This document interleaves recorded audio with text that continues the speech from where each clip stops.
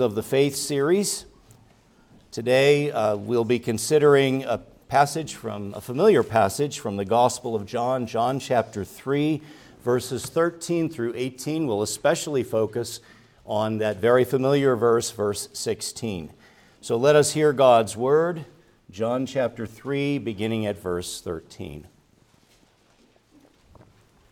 And as you're turning there, just a reminder that this passage takes place in the context of our Lord's conversation with Nicodemus. Let us hear God's holy word. Jesus says, "No one has ascended into heaven, except he who descended from heaven, the Son of Man. And as Moses lifted up the serpent in the wilderness, so must the Son of Man be lifted up, that whoever believes in him may have eternal life. For God so loved the world that he gave his only Son, that whoever believes in him should not perish, but have eternal life. For God did not send his Son into the world to condemn the world, but in order that the world might be saved through him. Whoever believes in him is not condemned, but whoever does not believe is condemned already, because he has not believed in the name of the only Son of God. The grass withers and the flower fades, but the word of our God endures forever." Dear friends, please remain standing. Let's seek the Lord's blessing upon the proclamation of his word. Our Lord and Father in heaven, your word is deep and rich and powerful. We thank you, Lord, for this word, for it is indeed sharp as a two-edged sword. We pray that your word would have its intended effect today. We pray that you would make our hearts good soil to receive the seed of your word, and we pray that by the power and blessing of your Spirit, your word would indeed take deep root in our hearts and bear much spiritual fruit unto holiness and sanctification in our lives. We would ask that you would set a guard over my lips, that I might speak only that which is faithful to your word. And we pray, Lord Jesus, that you would be present in the preaching of your word this day for our blessing and for your glory. We ask these things, Heavenly Father, in Jesus' name, and all of God's people said, Amen. You may be seated.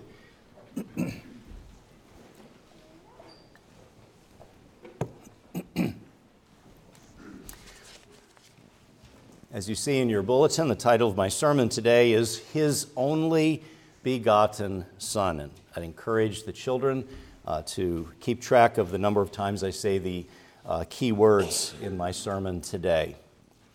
Well, my dear brothers and sisters in Christ, once again this morning we continue our Foundations of Faith series. This is a Bible-based series in which we are reviewing some foundational truths, some foundational doctrines of our holy Christian faith. And in doing so, we are using the Apostles' Creed as a guide for the truths that we are reviewing. Not because the Apostles' Creed is inspired or somehow equal to the Bible. It's not. It's a human composition. But it is a creed that lays before us some very basic and vital biblical doctrines. It summarizes Bible doctrine in a wonderful way. This morning we find ourselves in the second section, the second credo of the creed. And in this second credo, or this I believe statement of the creed, we as God's people confess together with the historic church. We confess, I believe in Jesus Christ, his only begotten Son, our Lord. Dear ones, this morning we're going to turn our attention to what God's Word, the Bible, means when it speaks of our Lord and Savior Jesus Christ as the only begotten Son of God, or as it is sometimes translated, the one and only Son of God. And what better place to turn for considering this important question than to that very familiar, that much beloved Bible verse, John 3:16. John 3:16, which I'm sure many of you could recite it from memory, this verse that says, "For God so loved the world that he gave his only Son, that whoever believes in him should not perish, but have eternal life." In the English Standard Version, from which I'll be preaching today, it is translated, his only Son. Translations like the King James Version and the New King James Version translated as his only begotten Son. Translations like the New International Version translate it as his one and only Son. However it is translated, all of these translations are attempting to translate the Greek term monogene, and I'll be speaking about the significance and meaning of that term in a little bit. But dear ones, our passage for this morning, John 3:16, has rightly been described as the gospel in a nutshell. It is indeed a passage of Scripture that encapsulates the good news about Jesus Christ. And it indeed is the gospel in a nutshell. John 3:16 gloriously proclaims in summary form what our holy God has done to rescue us sinners from perishing in our sins under his righteous wrath. Namely, God gave his one and only Son for us. And it also declares how we may receive God's gift of eternal life, namely by believing in his only Son. What this familiar passage declares is that receiving the gift of salvation, which is described here as the gift of eternal life and salvation are two different ways of speaking about the same basic reality. Receiving this gift of eternal life is in some sense conditioned upon believing in Jesus Christ as the only begotten or the one and only Son of God. Indeed, the Apostle John makes it clear that his main purpose in penning his gospel account is to lead his readers to faith in Jesus as the Christ, the Son of God, or perhaps also to confirm his readers in the faith that they already had in the Lord Jesus Christ. We see this in John's purpose statement. I'd have you keep your finger in John chapter 3 and turn towards the end of John's gospel to John chapter 20, and let me read verses 30 and 31 of John chapter 20, where John, as he's wrapping up his gospel account, he's getting towards the end of his gospel account, he finally gives us his purpose statement, why he wrote this gospel. And he says this in verse 30, "Now Jesus did many other signs," meaning miraculous signs and wonders and miracles. Jesus did many other signs in the presence of the disciples, which are not written in this book. In other words, John has been selective in his gospel about the miracles and signs of Christ that he recorded. And he says Jesus did many other signs that have not been written in this book. But why did John write and record the particular signs that he did in his gospel? Well, verse 31, he says, "But these are written," why? "So that you may believe," or as it could be translated, that you may continue to believe, "that Jesus is the Christ," meaning the Messiah, the anointed one, God's promised a chosen anointed prophet, priest, and king, "that you may believe in that Jesus is the Christ, the Son of God, and that by believing you may have life," meaning eternal life, "in his name. These are written so that you may believe that Jesus is the Christ, the Son of God, and that by believing you may have life in his name." This is one of the reasons why the Gospel of John is a wonderful portion of Scripture to give to unbelievers or those who are seeking to understand the Christian faith, because in the Gospel of John, the good news about Jesus is so clearly demonstrated and explained in simple and yet profound ways in this glorious gospel. Now, getting back to our passage for this morning, John 3:16 makes it clear that central to the gospel message, central to the good news about Jesus of Nazareth, is the proclamation that God's love for a lost, sinful, rebellious world was supremely expressed by the giving of his Son. What this means is that the identity of Jesus Christ as the Son of God is central to the gospel message, and therefore foundational to our holy Christian faith. By implication, to reject Jesus of Nazareth as the Son of God, whatever other exalted titles you may give him, to reject him as the Son of God is, in fact, to reject the Christian faith, to reject Christianity, at least in any biblical historic sense of that term. But what does it mean for Jesus to be the Son of God, or the only begotten, or one and only Son of God? Again, all of this raises that important question and other questions like it. Questions like, what did Jesus mean when he called himself the Son of God? If you're familiar with the gospel accounts, if you've read Matthew, Mark, Luke, and John, you know that one of Jesus' favorite self-designations is the title Son of Man. In fact, he more often referred to himself as the Son of Man than he did as the Son of God. And we don't have time to get into the significance of the Son of Man title. It is a messianic title. But Jesus did occasionally also refer to himself as the Son of God. What did he mean when he describes himself as the Son of God? And what do the biblical authors mean when they describe Jesus as the only begotten, the monogene Son of God? What does that mean? That's an important question because, friends, if you've studied church history at all, you know that in the history of the church, there were some heretics and heretical groups that arose in the church which understood Christ's sonship to be proof that Christ is in fact inferior to God, they would say. They would say that the fact that the Bible describes Jesus as the Son of God clearly implies that he's inferior to God the Father.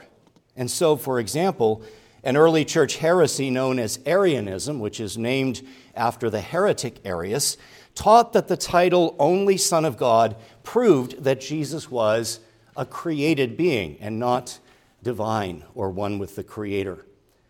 Now, Arius certainly viewed Jesus as an exalted being, in a sense even a divinized being. But in Arius's view, Jesus was not consubstantial with the Father. In other words, he did not share in the same being or divine essence with God the Father. And one of the scripture proofs that he liked to use to prove this or to demonstrate his view were these references in the New Testament to Jesus as the Son of God. The ancient Arians have their modern counterparts in anti-Trinitarian cult groups like the Jehovah's Witnesses. I imagine many of you have had friendly neighborhood Jehovah's Witnesses knock on your door, and they want to talk to you about God's kingdom. And they seem to be very devout, and they like to talk about Jesus as well, but they don't believe in the same Jesus that we as Orthodox Bible-believing Christians believe in. But again, friends, were Arius and his followers correct in their understanding of Christ as the only Son of God? Does the sonship of Christ mean that he is merely a creature, though perhaps a highly exalted one, or perhaps a second-tier inferior deity? Of course, as I hope to show you, the answer to these kinds of questions is a resounding, emphatic no. The Scriptures clearly reveal that Jesus is, in the words of the Nicene Creed, God of God, light of light, very God of very God, begotten, not made, being of one substance or essence with the Father, by whom all things were made. Nevertheless, all of this shows how very important it is for us to have a clear understanding in our minds of what it means for Jesus of Nazareth to be identified as the only begotten Son of God. Eternal life depends upon understanding it correctly, biblically. And that is why we now turn our attention to what we can learn about Christ's sonship from our passage for today. And as we turn our attention to John 3:16, I would first of all, brothers and sisters, encourage you to see in this passage that Jesus Christ is here presented as God's unique Son. This is the first main point in your sermon outline. Christ is God's unique Son. For God so loved the world that he gave who or what? His only Son, or as it could be translated, his only begotten Son, his one and only Son. Monogene in the Greek. This term, there's the Bible scholars and linguists debate about whether it should be translated as only begotten or one and only. But all seem to be in agreement that, at the very least, this term points to the uniqueness of Christ as the Son of God. He is the unique Son of God. Now, let me set this passage in its context. It's It's very important for us when dealing with popular passages like John 3:16 not to yank these passages out of their context, because John 3:16 is given to us within an important context. John 3:16 is found within the context of John's record of our Lord Jesus' famous conversation with a Jewish religious leader named Nicodemus. It is in this famous account that Jesus declares to Nicodemus in chapter 3, verse 3, "Truly, truly, I say to you, unless one is born again, he cannot see the kingdom of God." Now, how does Nicodemus respond to this amazing statement of our Lord Jesus? Well, this statement shocks and confuses Nicodemus, which leads our Lord to seek to explain to Nicodemus the mysterious and sovereign work of the Holy Spirit in the gift of the new birth. And Jesus seeks to flesh this out and explain this to Nicodemus in verses 4 through 8. But of course, Nicodemus still does not get it, as we see in verse 9, where Nicodemus responds to Jesus by saying, "How can these things be? I don't get it, Lord. What are you talking about?" In other words, this leads the Lord Jesus to issue a gentle rebuke to Nicodemus, that as teacher of Israel, not just a teacher, but the teacher of Israel, Nicodemus should have understood these things. Look at verses 9 through 12. Nicodemus says in verse 9, Nicodemus said to him, "How can these things be?" Jesus answered him, "Are you the teacher of Israel, and yet you do not understand these things? Truly, truly," or amen, amen, which means he's putting emphasis upon what he's about to say. "Truly, truly, I say to you, we speak of what we know." Who's the we? Jesus and his Father. "We speak of what we know and bear witness to what we have seen, but you do not receive our testimony. If I have told you earthly things and you do not believe, how can you believe if I tell you heavenly things?" Now keep in mind who Nicodemus was. He's described by Jesus as the teacher of Israel. He was a Bible scholar. He was a theologian. He was a man who was an expert, viewed as an expert in the Scriptures. And yet, when Jesus talks to him about the need to be born again, he's confused. He doesn't get it. And Jesus says, "You're the teacher of Israel, and you don't understand these things?" Then in verse 13, Jesus identifies himself as the Son of Man who has descended from heaven. Look at verse 13. "No one has ascended into heaven," and here he's not just speaking of the physical heavens, he's speaking of heaven as the spiritual realm, the realm in which God dwells in his glory. "No one has ascended into heaven except he who descended from heaven." Jesus here is pointing to the fact that he was sent from the Father, that he came from heaven. He has his origin from heaven. And he describes himself as the Son of Man. Now, we don't have time again to get into great detail about the title Son of Man, but I agree with those scholars who believe that when Jesus referred to himself as the Son of Man, he wasn't simply highlighting the fact that he has a true human nature, though certainly Jesus was truly human as well as being truly God. But he is using this Son of Man title to hearken back to the use of that title in Daniel chapter 7. In Daniel chapter 7, in the prophecy recorded in Daniel chapter 7, the Son of Man figure in Daniel chapter 7 was a heavenly being, indeed a divine being, a being who was ultimately identified as the Messiah. And so by calling himself the Son of Man, Jesus by implication is sort of not so secretly, but in a veiled way, claiming to be the promised Messiah. In any case, he speaks of his origin from heaven, his being sent from heaven as the Son of Man. And then to illustrate the salvation about which he's been speaking, Jesus uses an illustration with which Nicodemus would have been very familiar as a teacher of Israel, the teacher of Israel. An illustration that was taken from the history of Israel's time of wandering in the wilderness prior to conquering the promised land. Again, Jesus says this, And as Moses, verse 14, as Moses lifted up the serpent in the wilderness, so must the Son of Man be lifted up, that whoever believes in him may have eternal life. I read this account of Moses lifting up the bronze serpent in the wilderness. I read that earlier in the service. And what happened was this, if you recall from what I read. The children of Israel, as was sadly typical of them, began once again to grumble and complain in their unbelief and hardness of heart. They grumbled and complained against God, the God who had rescued them from slavery, and they grumbled against Moses, God's servant, the mediator of the old covenant, the one who had led them out of their slavery and was leading them through the wilderness under the direction of God. They complain against God and Moses. They complain about the diet of the manna. And what does God do? As a judgment against their sin and hardness of heart and unbelief, God sends poisonous serpents into the camp, and many of the Israelites are bitten by these poisonous serpents and die. And so they acknowledge their sin. They confess to Moses their sin and ask Moses to pray for them that they might be delivered from this curse, the curse of dying from these snake bites. And the Lord directs Moses to do something kind of strange but interesting. He tells Moses to make a bronze serpent. A bronze serpent, a symbol of the curse that had come upon Israel, the symbol of the judgment and curse that was coming upon Israel through these poisonous snakes.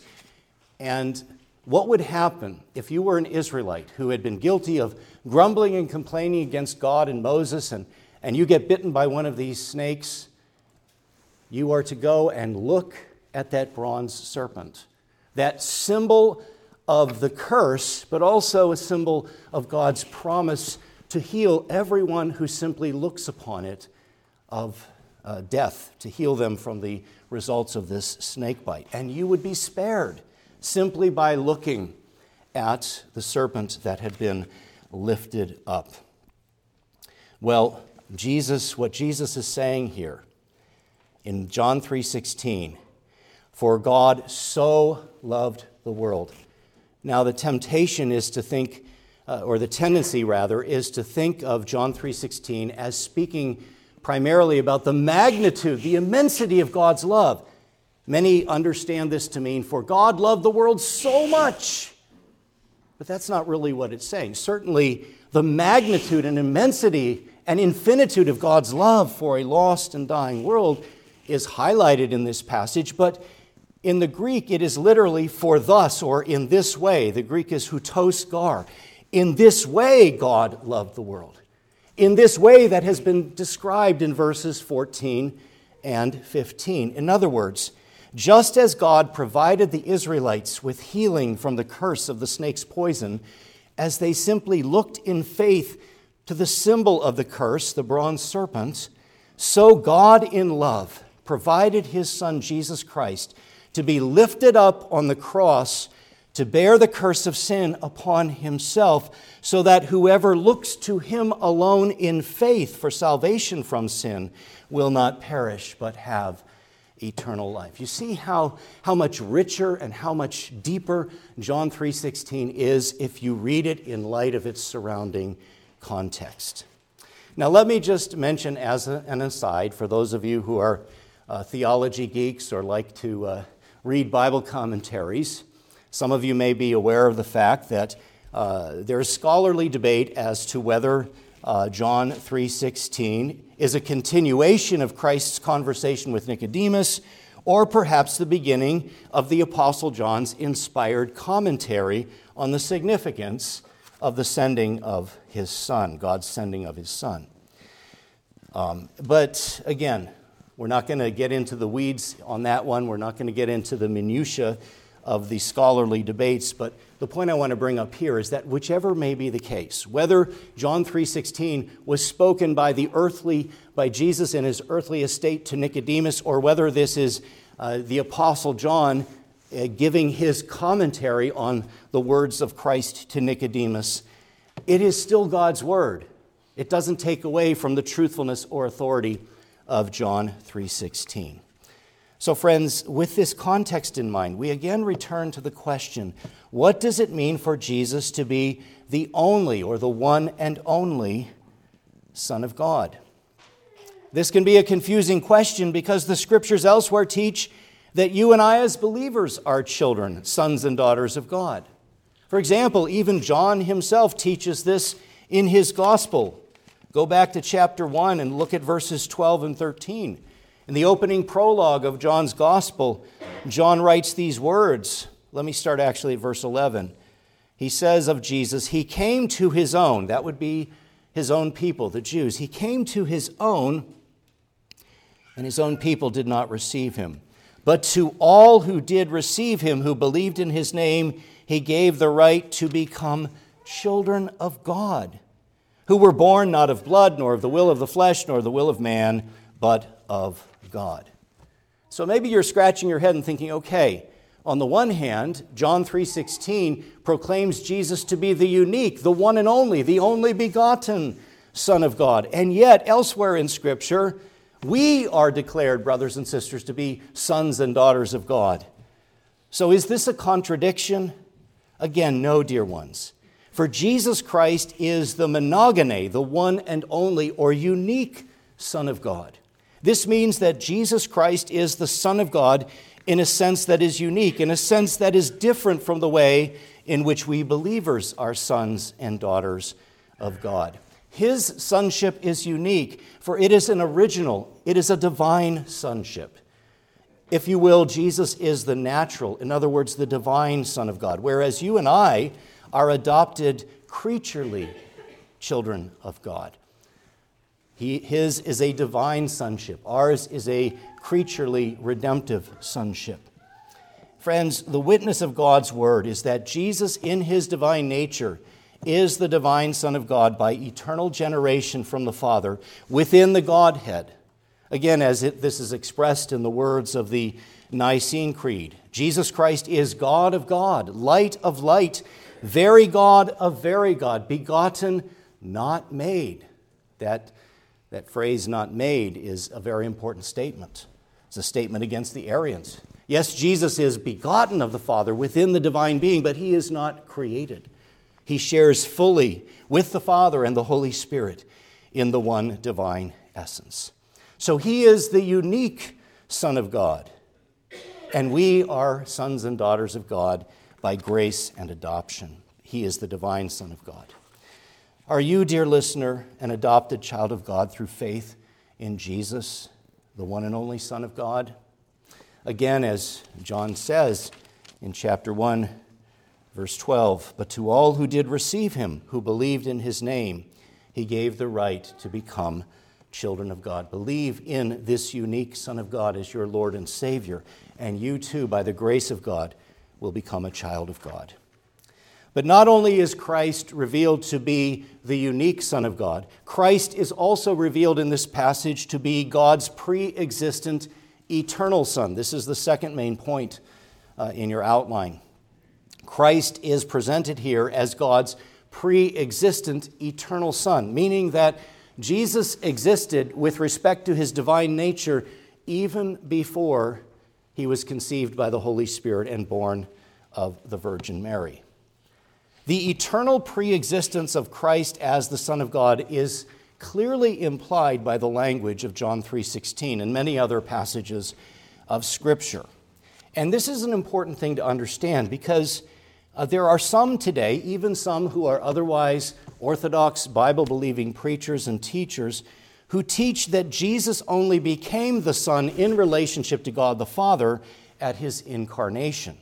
And so, for example, it's my understanding that at least at one point in time, I don't think he teaches this today. I think he's returned to a more orthodox understanding. But some of you are familiar with the popular preacher John MacArthur. It's my understanding that at one point at least, John MacArthur taught that before our Lord's incarnation, Christ existed only as the eternal Word, the eternal Logos. And MacArthur certainly affirms the eternal full deity of Christ and that he was pre-existent and eternal and divine. But what he denied was that Christ was the Son of God before his incarnation. The title Son of God, in other words, in MacArthur's view, was applied to Jesus only after Christ became incarnate. But friends, the language of John 3:16 clearly implies that MacArthur is wrong, because it implies that Christ was the Son of God before the Father sent him. In other words, John 3:16 implies that Christ was the eternal, pre-existent Son of God before the Father sent him. Think about the language here. The statement, "For God so loved the world that he gave," what or whom? Who did God give? His Son. That statement, "For God so loved the world that he gave his only Son," would make no sense at all if the Son was not the Son before the Father gave him. John 3:16 and passages like it do not say that God gave his eternal Word, his eternal Logos, who then became the Son when he was conceived and born. That's not what it says.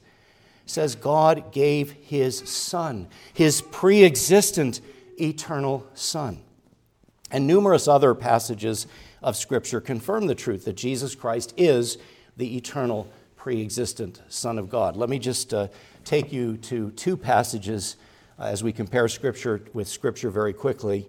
Turn with me, if you would, to 1 John chapter 4, and let me read verse 9. 1 John chapter 4, verse 9. Again, this is part of the Johannine corpus, that which is written by the Apostle John. And these words should sound familiar because they kind of mirror and reflect John 3:16. It says this in 1 John chapter 4, verse 9. "In this the love of God was made manifest among us, that God sent his only Son into the world." Whom did God send into the world? His Word, his Logos? No, he sent his only Son into the world. Of course, the eternal Son of God was also the eternal Word, the Logos of God, as John chapter 1 makes clear. But here again, think about the implications of this language. "In this the love of God was made manifest among us, that God sent his only Son into the world so that we might live through him." Consider also what the Apostle Paul says in Galatians chapter 4, verse 4. Galatians chapter 4, verse 4. Paul writes of Jesus, he says, "But when the fullness of time had come," in other words, when it was the right time in redemptive history, the old covenant had been preparing God's people and preparing the world for the coming of the Messiah. But then came the fullness of time. When the fullness of time had come, God sent forth whom? God sent forth his Son, born of woman, born under the law. Again, all of this supports the truth that Christ is God's pre-existent, eternal Son. We believe and affirm, and historic biblical orthodoxy has always affirmed the eternal sonship of the Lord Jesus Christ. And so Christ is unique. He is the unique Son of God. He is the pre-existent, eternal Son of God. And finally, beloved, Christ is God's divine Son. Christ is the divine Son of God. "For God so loved the world that he gave his only Son."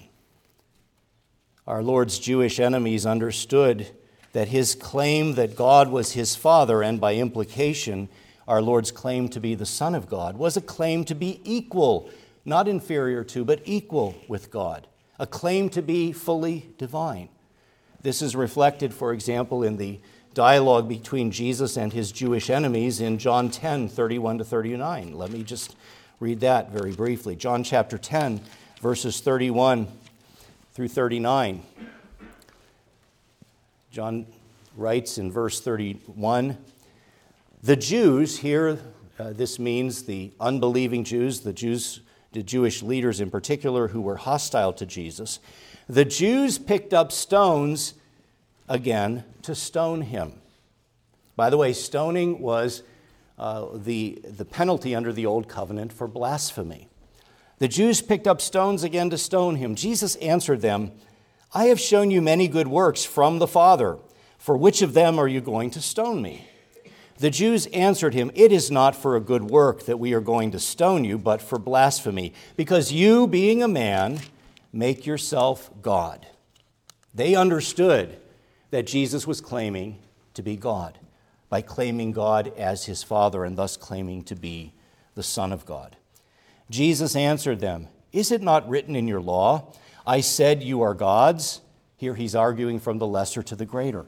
"I said to you, you are gods." If he called them gods to whom the word of God came, and Scripture cannot be broken, do you say of him whom the Father consecrated and sent into the world, you are blaspheming because I said I am the Son of God? If I'm not doing the works of my Father, then do not believe me. But if I do them, even though you do not believe me, believe the works, that you may know and understand that the Father is in me and I am in the Father. Again, they sought to arrest him, but he escaped from their hands. But how is it that Christ's sonship indicates his full deity and thus his full equality with the Father? How is it that this is the correct view and that the Arians and the followers of the heretic Arius were wrong in viewing the title Son of God as indicating the inferiority of Christ? Well, friends, the reason being is that our Lord's sonship to God the Father as his only begotten Son means that he shares fully in the same divine nature and attributes of God the Father. That's what the title Son of God points to. He is the Son of God because he shares fully in the Father's divine attributes, the Father's divine nature. And we see this reflected on a creaturely level in terms of the relationship of human fathers to human sons. Human sons often they share the same nature and characteristics of their fathers, physically speaking, genetically speaking, and certainly oftentimes in terms of personality characteristics. That's just a dim creaturely reflection of the divine relationship between God the Father and God the Son in the unity of the Holy Spirit. Dear ones, in closing, the full deity of our Lord is one of the clearest teachings in the New Testament Scriptures. And only those who are either ignorant or confused or obtuse don't get the message.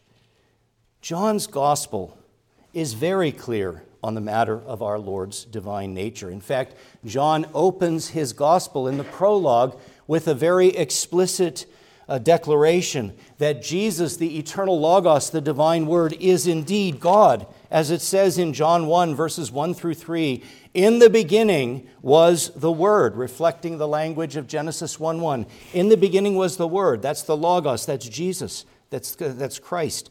"In the beginning was the Word, and the Word was with God, and the Word was God. He was in the beginning with God. All things were made through him, and without him was not anything made that was made." With respect to his divine nature, Christ was always and ever shall be Almighty God. And the amazing thing, if you skip down to verse 14, it says, "And the Word became flesh, became incarnate, took upon himself our humanity, and dwelt among us. And we have seen his glory, glory as of the only Son from the Father, full of grace and truth." And many other passages could be brought before us to affirm and support the biblical truth of the full deity of the Messiah, our Lord and Savior, Jesus Christ.